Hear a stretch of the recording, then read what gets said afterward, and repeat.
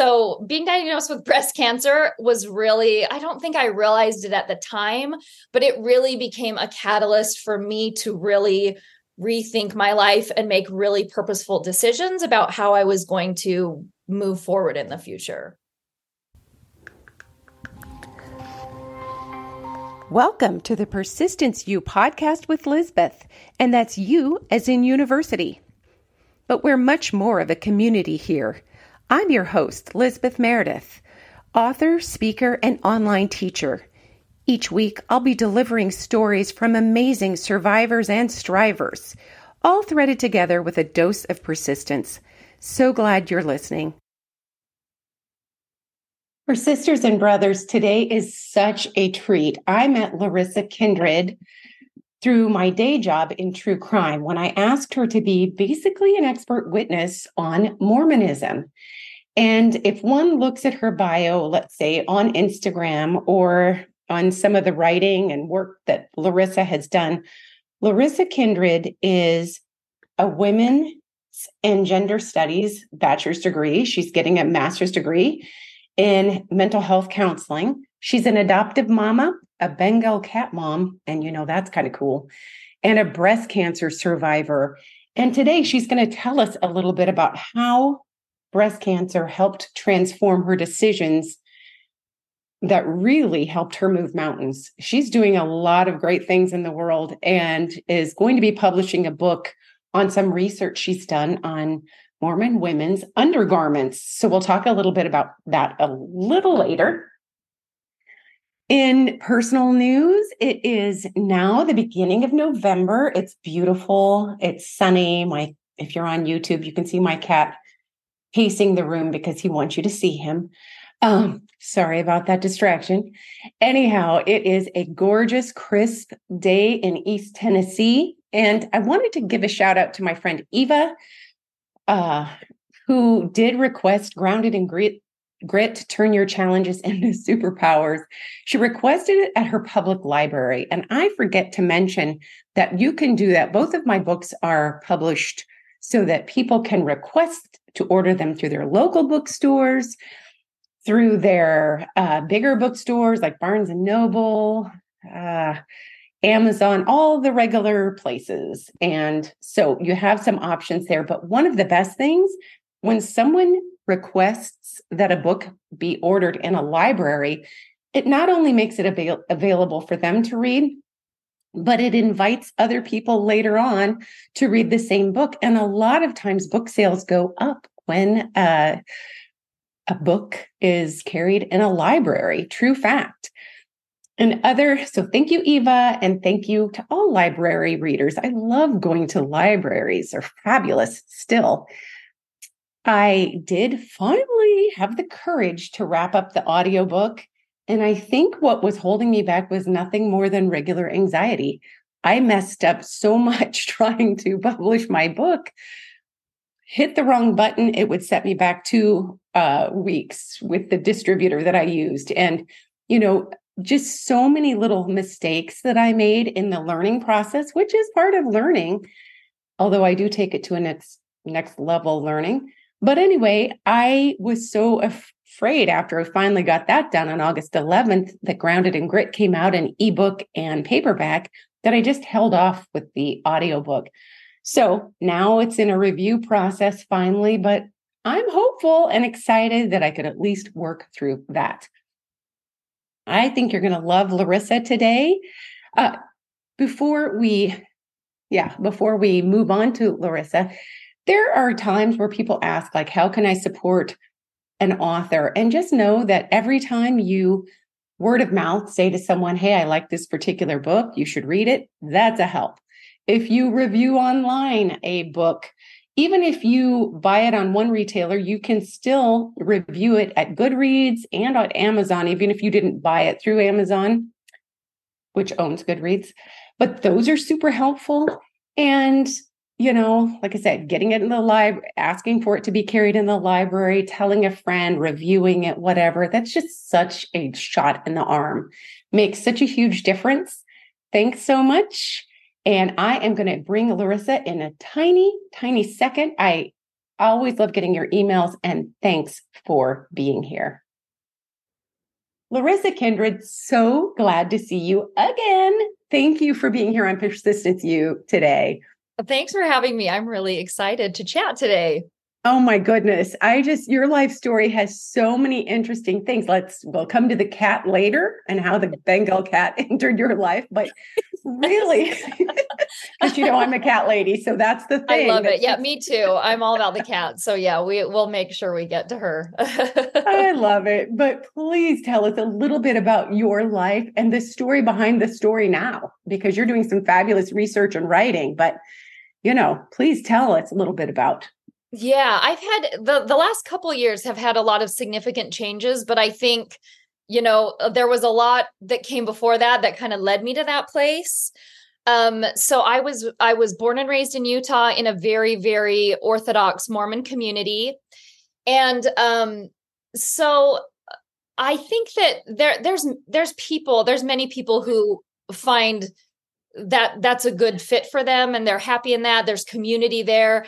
But it never really felt like the right fit for me. And I'm mixed race Asian American, and I grew up in a very predominantly white area. So that was a little bit difficult. And then also my parents got divorced when I was 10. And in Mormonism, that's especially in the 80s where I was growing up, that was very much like we were definitely a broken family. And so we felt a little second class in our religious community because of that. And so by the time I was an adult, I think people can go one of two ways. You can kind of start deconstructing and saying, this isn't for me. But when I was in my 20s, I was really seeking to be validated and to feel like I was, like part of the group. And so I actually really kind of like doubled down into Mormonism. And so I got married very young, which is common for Mormons. I was 21 when I got married. And my husband and we moved away from Utah because he was going to medical school. And so we just like dug in and did the thing. And I just tried to do every possible thing that I could do to be a good Mormon woman, what I was told. And in the 80s and 90s, when I was growing up, there was tons and tons of focus on being a stay-at-home mom. And, we had lessons in our youth group where they would say, it's selfish to put your kids in daycare, or, if you are a good mother, then your kids will be successful, so just heavy, heavy pressure on motherhood and being at home and not working, and it's selfish to work. And, and that language has changed. I think there's still some of that culturally within Mormon communities, but it has toned down a little bit, which is good. But when I was growing up, it was pretty hardcore. So, I just tried to do the thing. And my husband and I just did the things, and we were very, very active in our local congregations. And my husband ended up in regional leadership. And then I was over the women's organization for a while. And so we were kind of like doing the thing. And then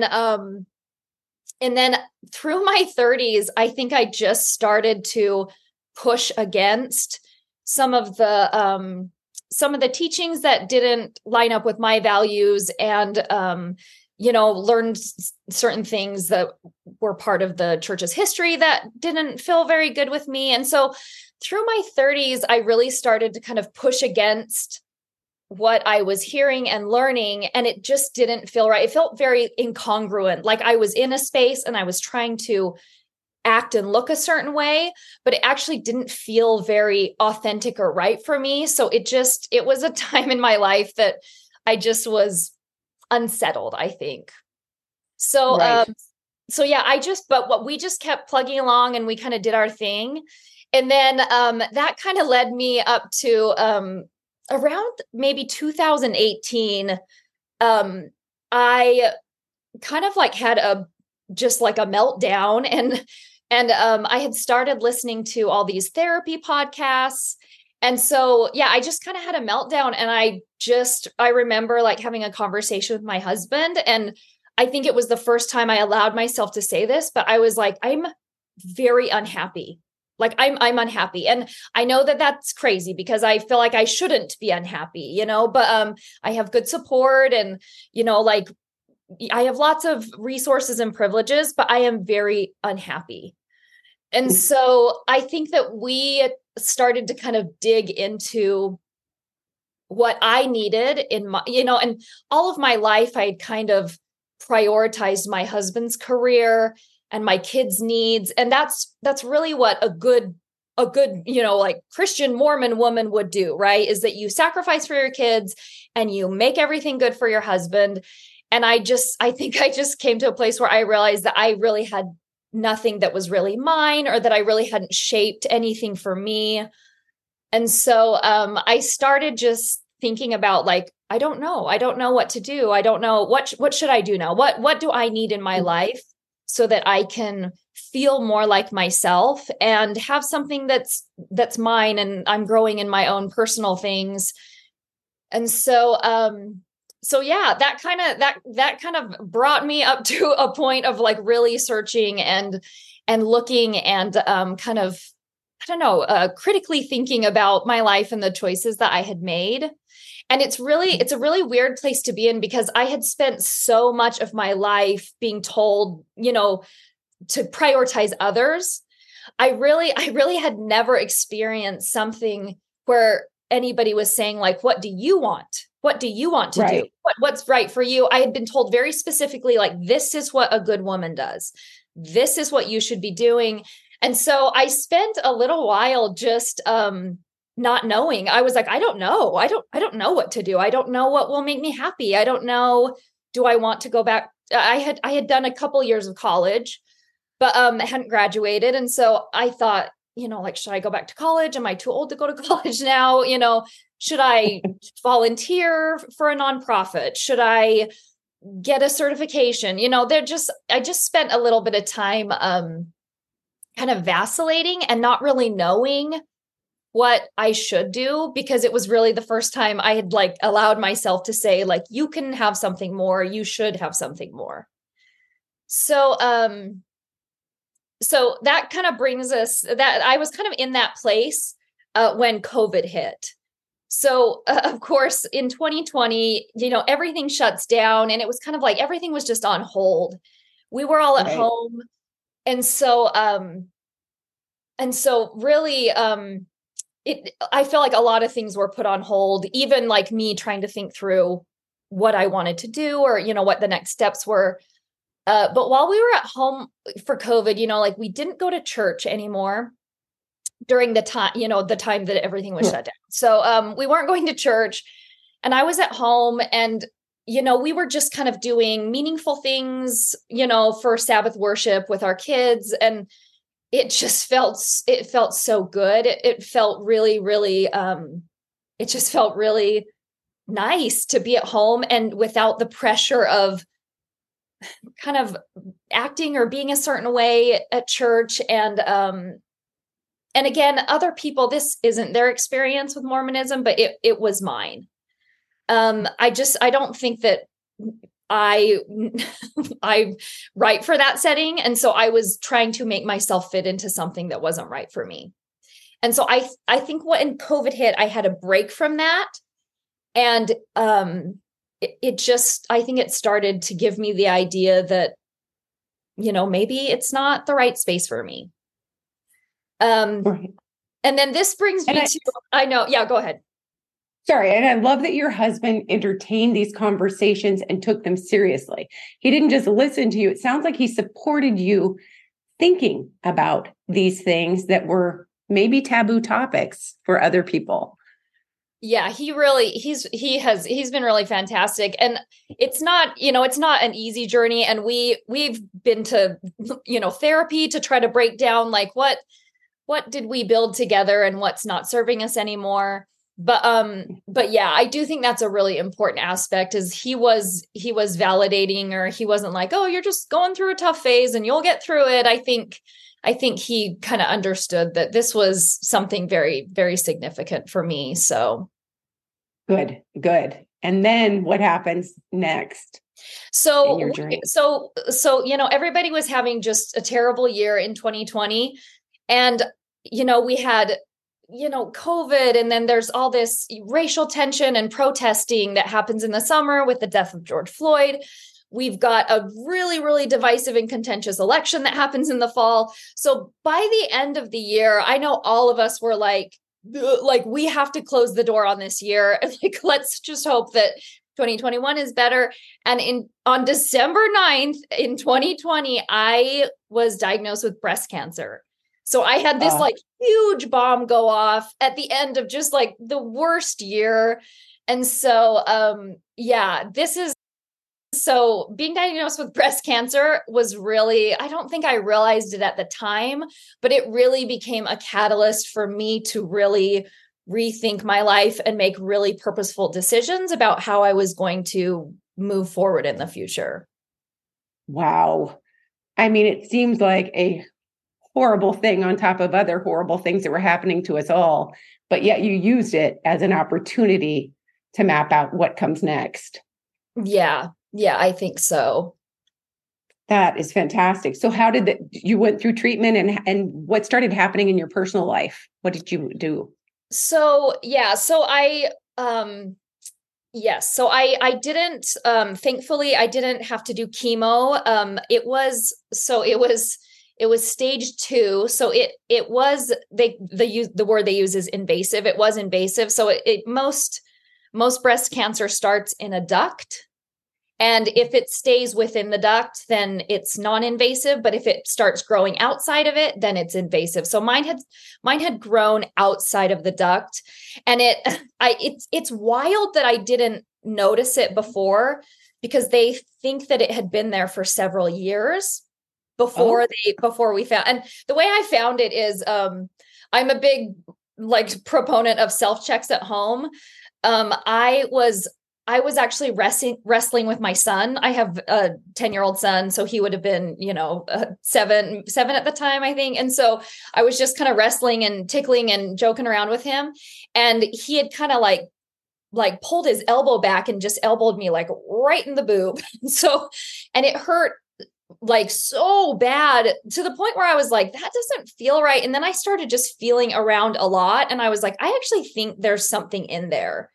And I was in my 30s. I was in my late 30s at the time. I've never been, I rarely get a cold. I'm just very healthy. I just have not had really any illness in my life. And so it never actually occurred to me that it could ever be breast cancer. I thought maybe I have like a fibroadenoma or a cyst, that was the likelihood. I don't have a family history of breast cancer. And so, I just thankfully I got it checked, and they said, it's probably nothing, but let's biopsy it just in case.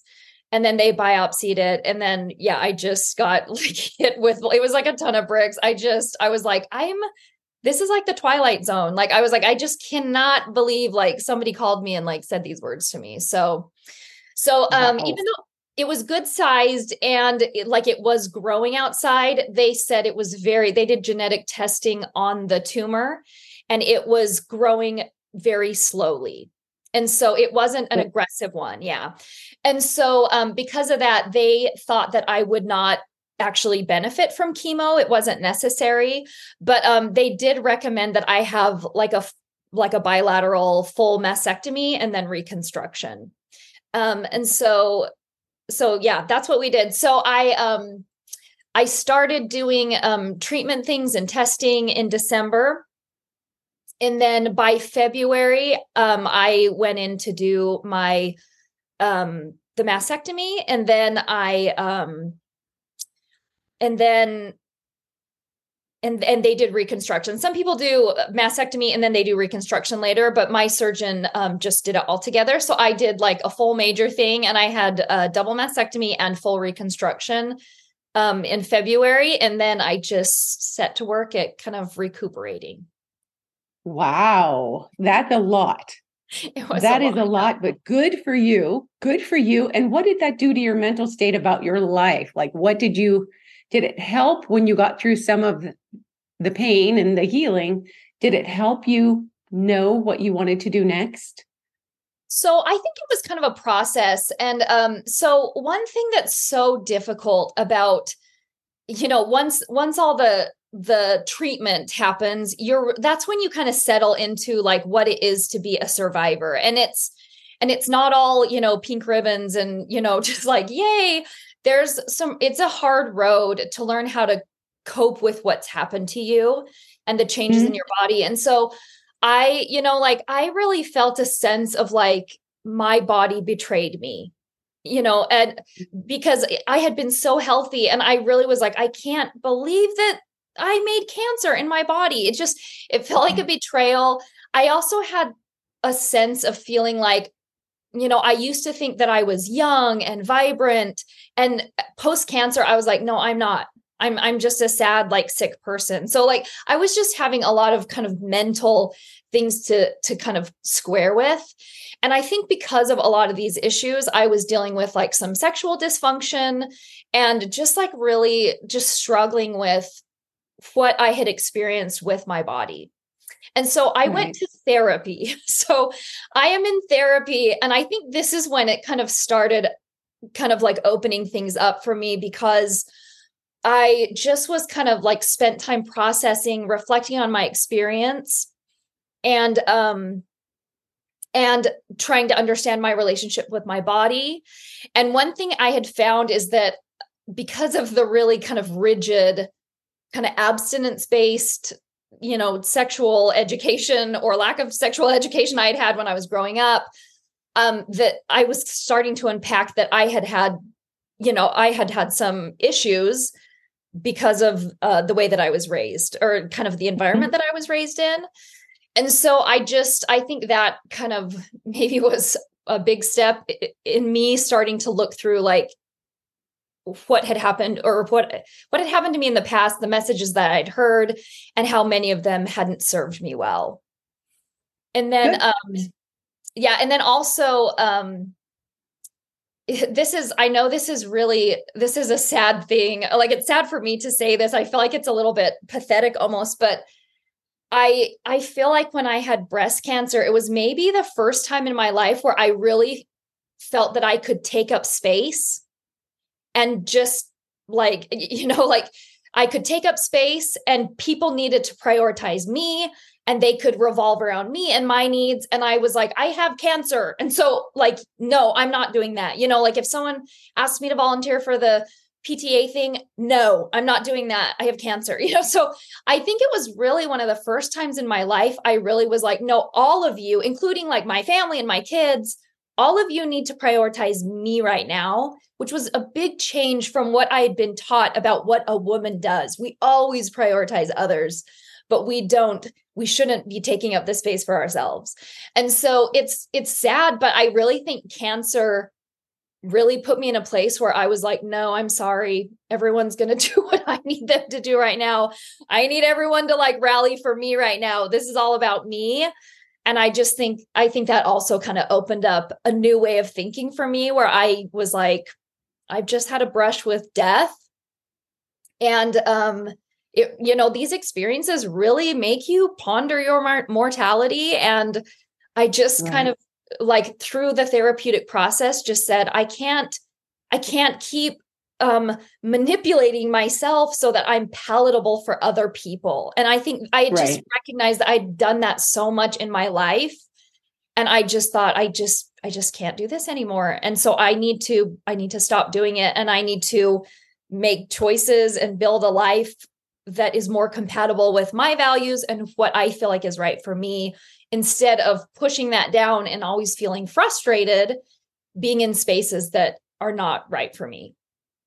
I think that's so amazing that it took cancer. Although you're, again, in your 30s, you are fortunate that you got that kind of epiphany in your 30s that you could take up space, and that it was perfectly all right sometimes to say, folks, I need you to support me. I'm not just going to let my back break under the weight of everyone else's needs and then be left in my 50s with everyone running off to do their own thing. And I have not had any time for me.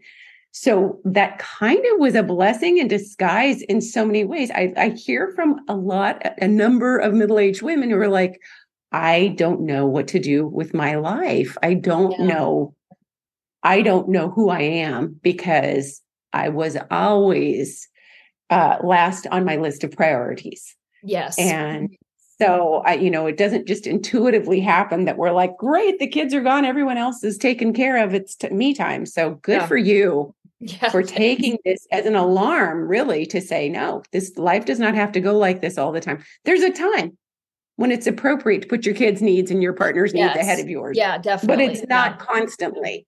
Yeah, definitely. That's so exciting. So what did you decide to do with this kind of epiphany as your family's getting a little bit older and they've learned to support you?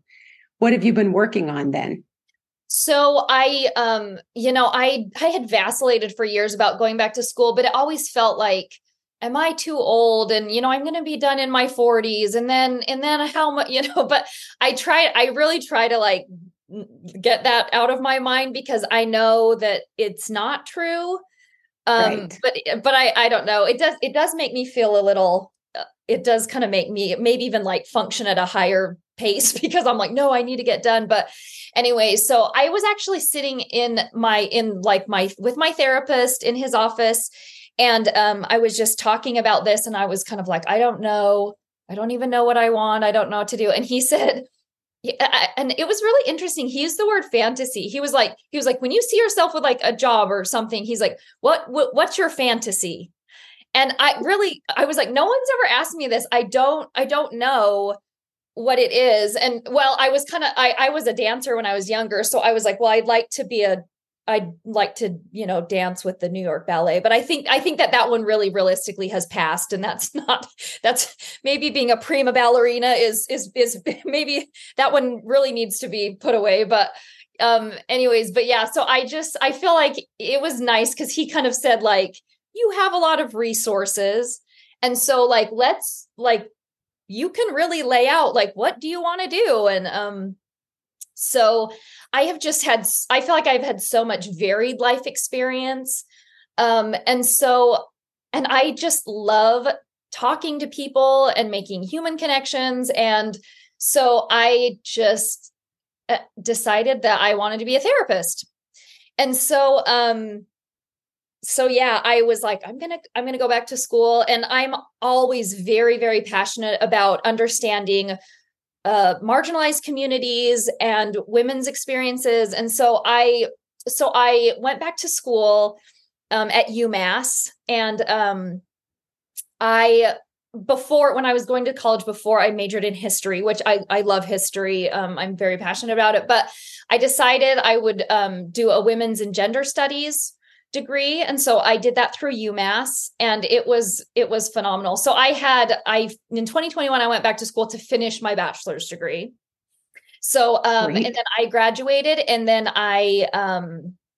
now I'm in grad school at UMass still in their mental health counseling program. And then I also work with a research team at UMass and we study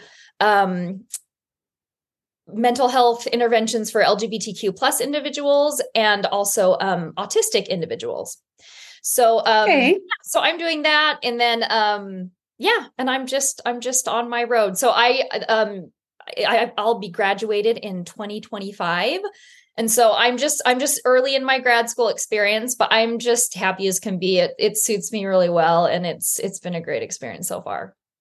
That's so exciting. I am really happy for you, but happy for us because you've done a lot of work, like you said, with marginalized communities, but you haven't left your Mormon experience. You've maybe left the church, but you do a lot to support women, whether they're active Mormons or thinking about not being active Mormons. Is that right?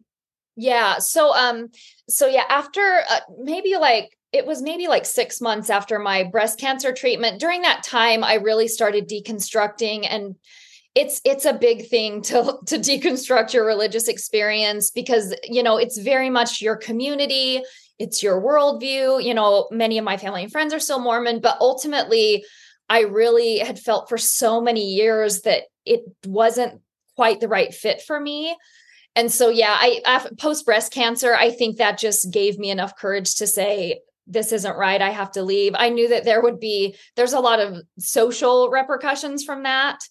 But ultimately I was like, this is it. I can't stay in this space. And so, and my husband and I, we kind of walked this path together. So we actually both deconstructed and then left Mormonism together. Which was a really positive bonding experience for us.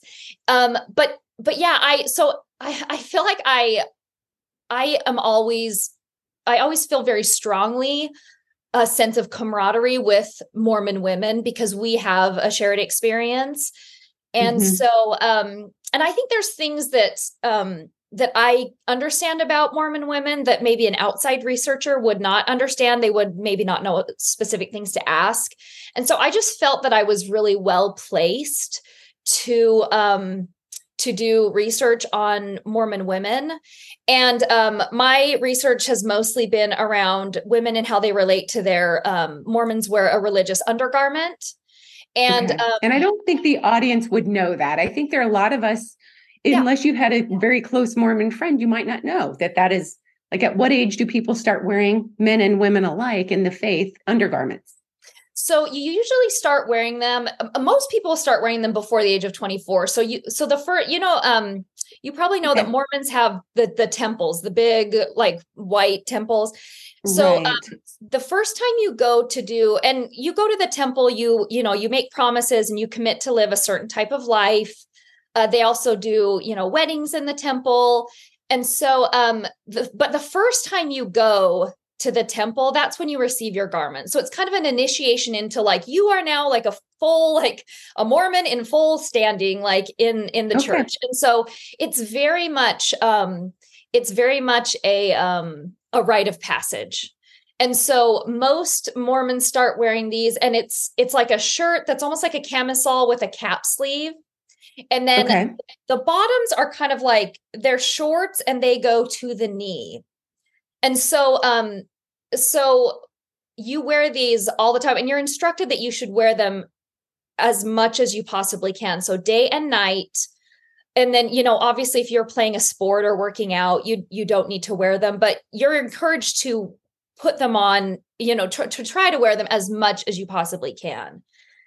Okay. And so what do they do for you?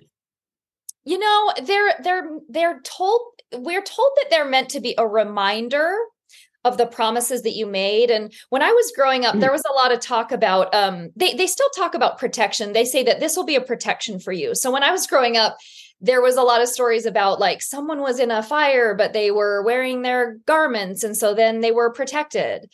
But now the rhetoric is more about spiritual protection, that if you wear these, they'll kind of spiritually protect you and keep you on the path. But really they're meant to be a reminder of covenants that you made. But what I had seen in my personal experience is that women were struggling so much because, for men, theirs look like men's underwear, like the bottoms are kind of like long boxers, and the men's shirts are like a t-shirt. So they're really made for men, made by men for men. But women's clothing styles are not compatible with these. So it can make things difficult to shop, which, like that's something that if you really believe in these, that's something that you can deal with. But women also menstruate. And so it's a little difficult to navigate because your garments are a little loose on you. And so it's hard to have a pad on there and then if you're, breastfeeding, it's difficult, because you've got an extra layer. They didn't start making nursing garments until, I think the late 70s. And so, but they're just difficult. And then, and I think one of the reasons I decided this would be my topic of study is in 2021, there's a New York Times reporter that did an article on Mormon women and their garments. And she had found, like, she'd interviewed these people and she'd talked to a few like Mormon influencers. And they were saying that, like there's a specific rhetoric around Mormon garments that the church puts out.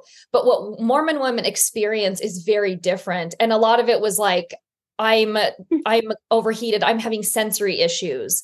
it makes me feel unattractive, or this, there's people that say that they have chronic yeast infections because it's not breathable fabric. And so when this article came out, what I read was very true to what I'd experienced wearing garments and also what I had heard from my friends. And so I was in the middle of my women's studies, a program at that time. And so I thought, this needs to be researched. This is an understudied group. It's not talked about very much, but it's an important topic about how women relate to religious clothing in general. And so, so that's how I got into studying that. Yeah. Yeah, that is very interesting because I know for me, I'm from Alaska originally. I mean, I wasn't born there, but I lived there for more than 50 years. But just coming to live in the South, not too far from where you live, oh my goodness, one more item of clothing, and I can't imagine it during many of the months. So if it's hot and it's humid, so I can't imagine kind of dealing with that and not feeling like, I mean, it's great that you're giving it a voice.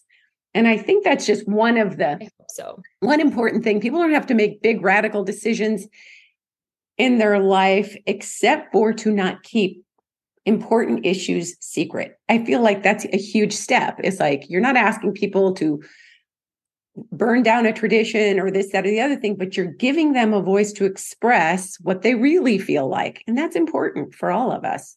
I hope so. Yeah. And I agree. And one thing I feel like is important in this area of research is that for me, Mormonism wasn't right for me, but I know that it's very important and sacred to other people, and their garments are too. And so I feel like I want to kind of create a space where like you can love Mormonism and you can even love your garments, but you can also say, I have these issues, and it's safe to say those things because I don't think there's been really a platform for women, and the church is very, it's a patriarchal structure. So men are the top decision makers. There's women who have, leadership positions, but they always have to report to a male leader.